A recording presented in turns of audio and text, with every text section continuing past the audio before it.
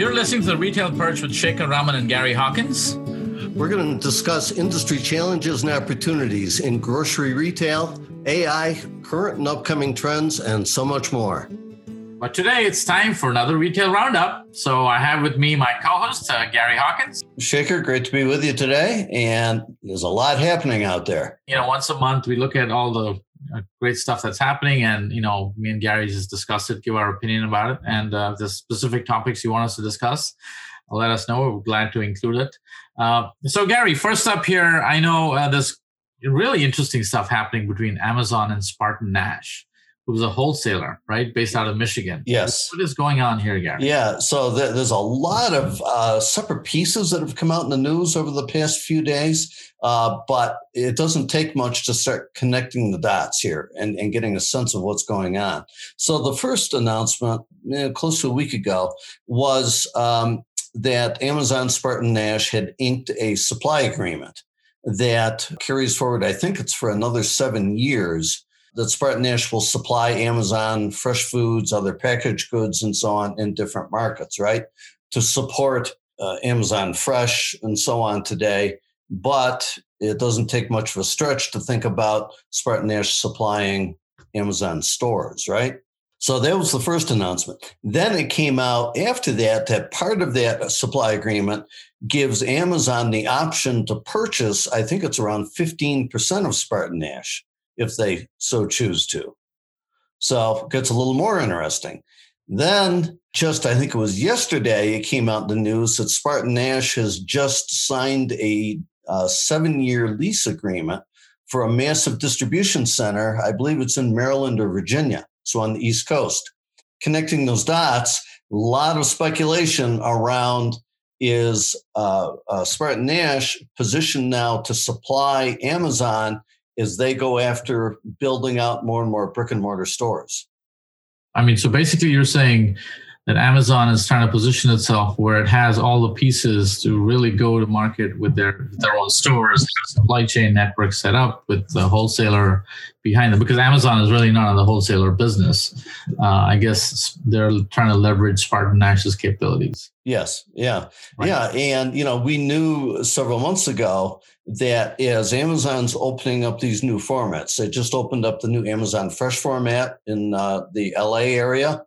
They've got the Amazon Go stores. They have Amazon Go Grocery, which is a 10, 12,000 square foot traditional store, but all, cashierless technology. And they're playing with apparently another format. So we knew a few months ago that Amazon was beginning to sign leases, a lot of leases in a lot of metro areas around the country.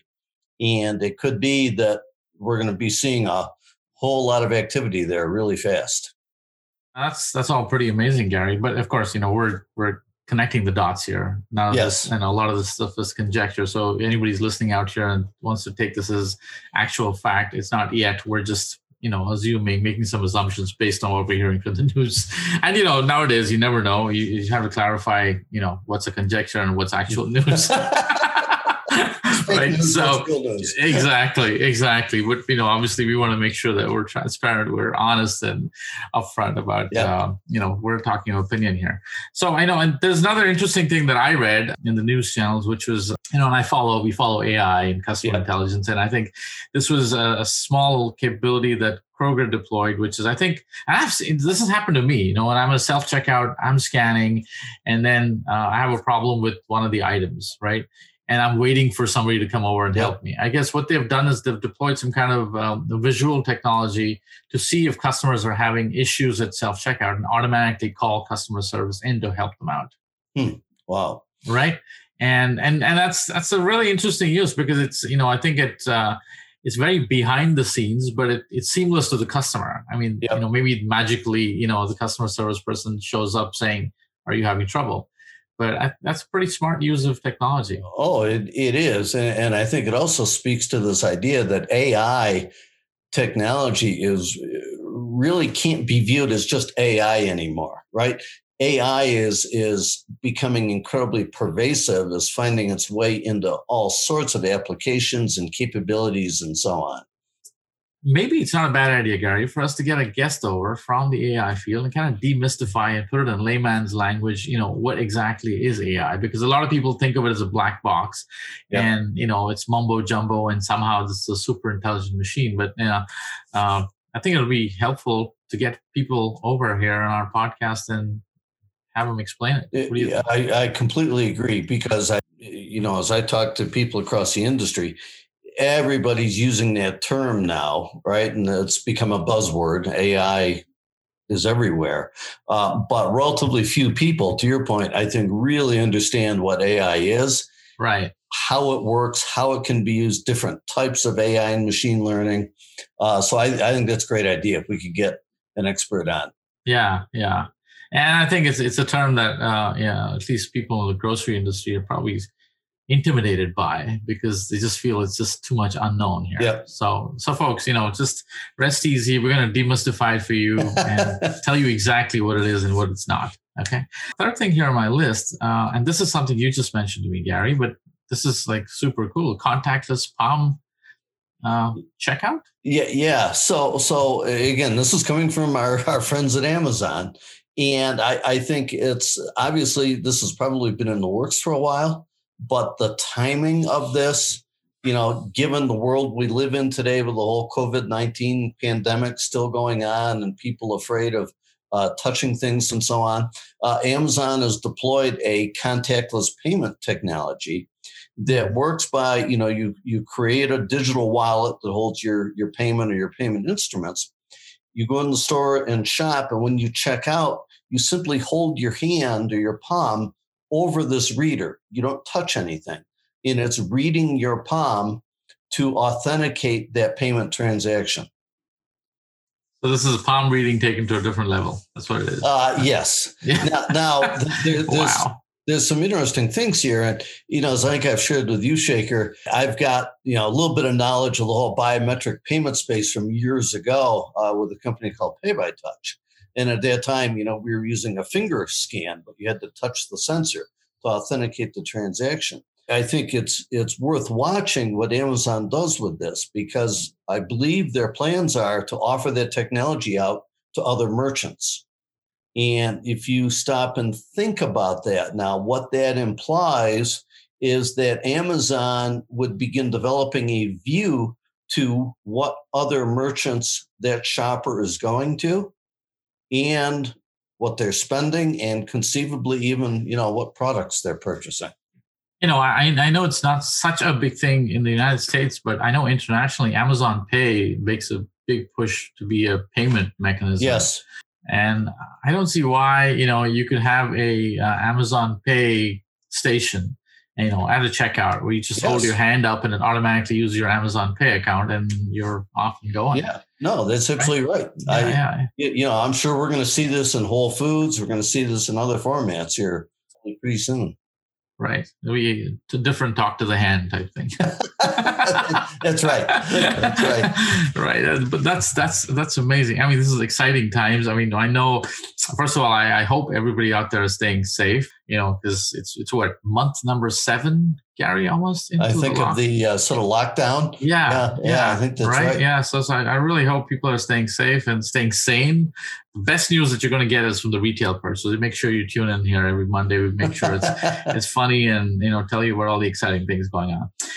Man, this looks like there's more robots coming down the road here. So Save Mart. So what are they doing with delivery robots? So Save Mart just inked a deal to begin deploying robots for delivery of online orders. So these things, they've been out in the market for a while. I don't know if they're in your area yet, Shaker. I know they're in the DC area and have been for a while with different pilots and testing. But Save Mart is apparently going down this path. So, you do your order online, and then a couple hours later, apparently this robot's going to come trundling up to your front door and let you know it's there with your groceries. Is it those things that look like these picnic ice packs that you pull along? Is one of those small ones? Okay. Yeah, but fully automated, right? Yeah, so it's like a big cooler on wheels. Right. Cooler on wheels. Right. Yeah. Yes. Yeah. I think I've seen pictures of those.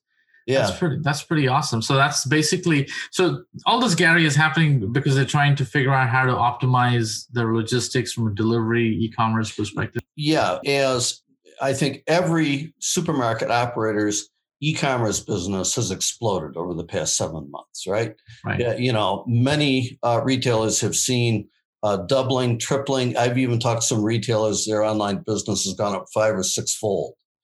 So it now represents, a meaningful portion of their total sales.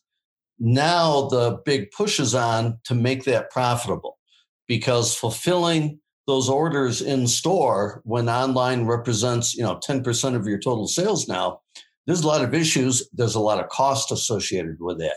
So there's a massive push we're seeing across the industry right now for retailers looking to make the fulfillment in that last mile piece as efficient and cost effective as possible. Makes sense. And on that same note, I heard somewhere else, Waymo, which is Google's self-driving wing, has gotten a license to operate driverless cabs in Phoenix, Arizona. So if one of you guys are in Phoenix and you took the Waymo cab and it had no driver in it, let us know. That's interesting. That would be a really interesting experience, getting in a cab with no driver. Yes, yeah. The Jetsons is truly coming to life. That is true. Well, that's really amazing. Yeah, I mean, Kroger and Walmart, and I know there's a couple others, have got pilots running right now with driverless vehicles for delivery. Okay, let's move on to something that's on everybody's mind nowadays, which is health. The last 6 months, people have cooked at home more than they've ever before, I guess. Discovering new recipes, and I think health's obviously become a focus, right? It's about how can I eat healthier, instead of just consuming processed food, and we've seen that in the data that at retailers, basically anything that do with cooking at home has exploded. So I know there was a recent announcement from Loblaws out in Canada. I know that Loblaws is a big retailer. They have about 2,400 stores. Yeah. So I think this is just the latest move we've seen in this area that really is a growing convergence of the healthcare industry and the food industry, right? And a linking together of these things. And a lot of this is enabled by big data and enabled by technology, right? That just wasn't available before. I think you're absolutely right. As people have been sort of locked up for the last 7 months, I think everybody the first few weeks indulged, right? Let's have potato chips and ice cream and all this great stuff. Then, as it became clear we were sort of settling in for the long haul, I think a lot of people became much more serious about, okay, I need to eat healthy. And yes, we're cooking at home nearly every meal now. So growing interest in nutrition, I think related to the pandemic, growing interest in what foods should I be consuming to help boost my immune system, right, and stay healthy and so on. But all that speaks to more and more apps and capabilities being brought to market by retailers to help that shopper understand what foods to purchase, guide them to foods that are beneficial to them specifically based on their health condition, based on their needs, lifestyle interests, so on and so forth. We at Birds are also we've been working on this for a couple of years now. In fact, this month, we're going live at one of our retailers with a personalized wellness app, which is going to be recommending healthier options for shoppers at a specific store. So, yeah, I think this whole industry is set to explode. You have on one side the transparency initiative that's happening, which is I want to know where my food is made, how it was made, and how it's delivered. Yep. And I think, secondly, this consciousness about I want to eat healthier food. So I don't want to have to go through a dietitian who I can meet once a month at the store. I want to be able to make the decision for myself.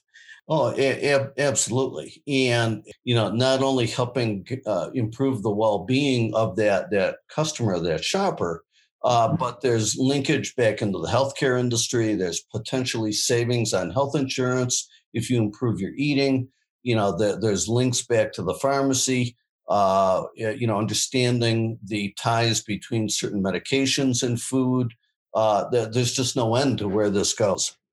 Yeah, in fact, I see supermarkets becoming like the guardian of the population's health based on how well they're able to help that population eat and thrive. I think it's absolutely true. I think you can even go a step further, not just sort of the guardians, if you will, or partners in health and well-being, but increasingly we're seeing certainly the bigger retailers putting more and more health clinics in the store.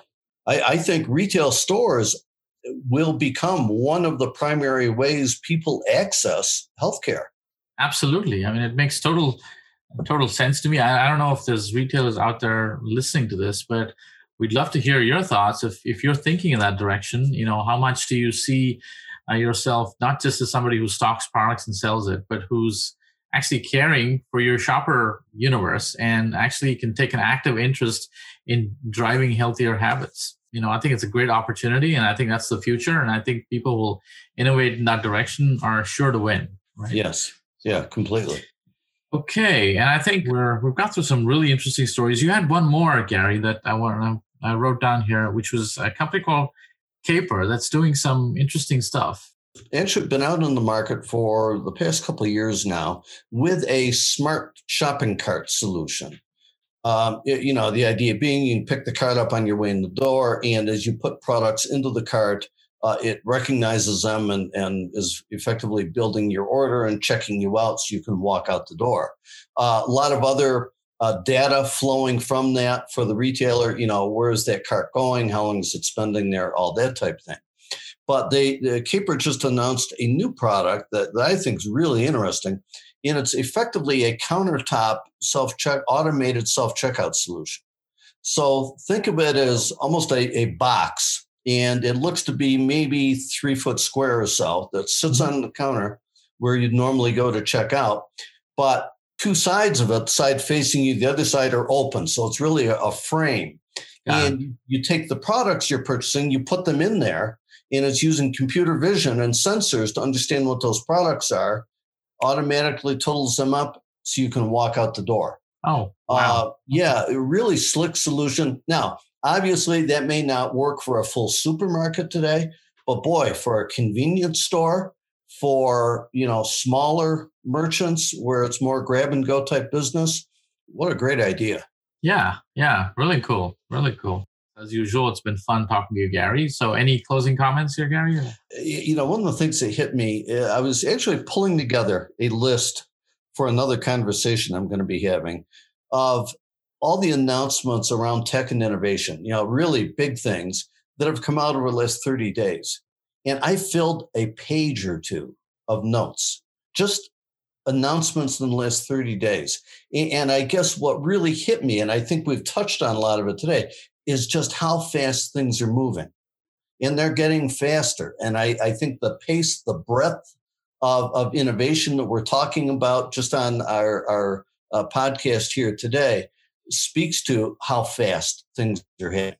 That is great. That brings us to the end of this episode, but I want to let you know that in the next episode, I'm going to be interviewing Gary Hawkins, my co-host, because he's just published in my opinion, a landmark paper about retail and the direction which it's going, called Retail 4.0. If you haven't heard about it or seen it on LinkedIn or social media, make sure you can access it. Gary, where do people get it? If they want to go. So they can go to advancingretail.org or retailmindsteps.com. It's Gary's insights in terms of where this industry is going. And, next episode, come back. We're going to be talking to Gary about, what he thinks and talk a little bit, get the inside scoop on Retail 4.0. So with that, I just want to thank the people who put this together. Stephanie Doherty, who is our digital marketing chief, and Aswini, who helped put this podcast together. So thank you so much, guys. And of course, thanks to Gary here as a co-host. So, all right. Great. Thank you. You guys have a safe week, and we'll talk to you soon. Make sure to join us every Monday and connect with us at The Retail Perch on Instagram and Facebook. And if you have any questions, feel free to email us at theretailperch@birdseye.com. Until next time, this is Shaker. And this is Gary, signing off.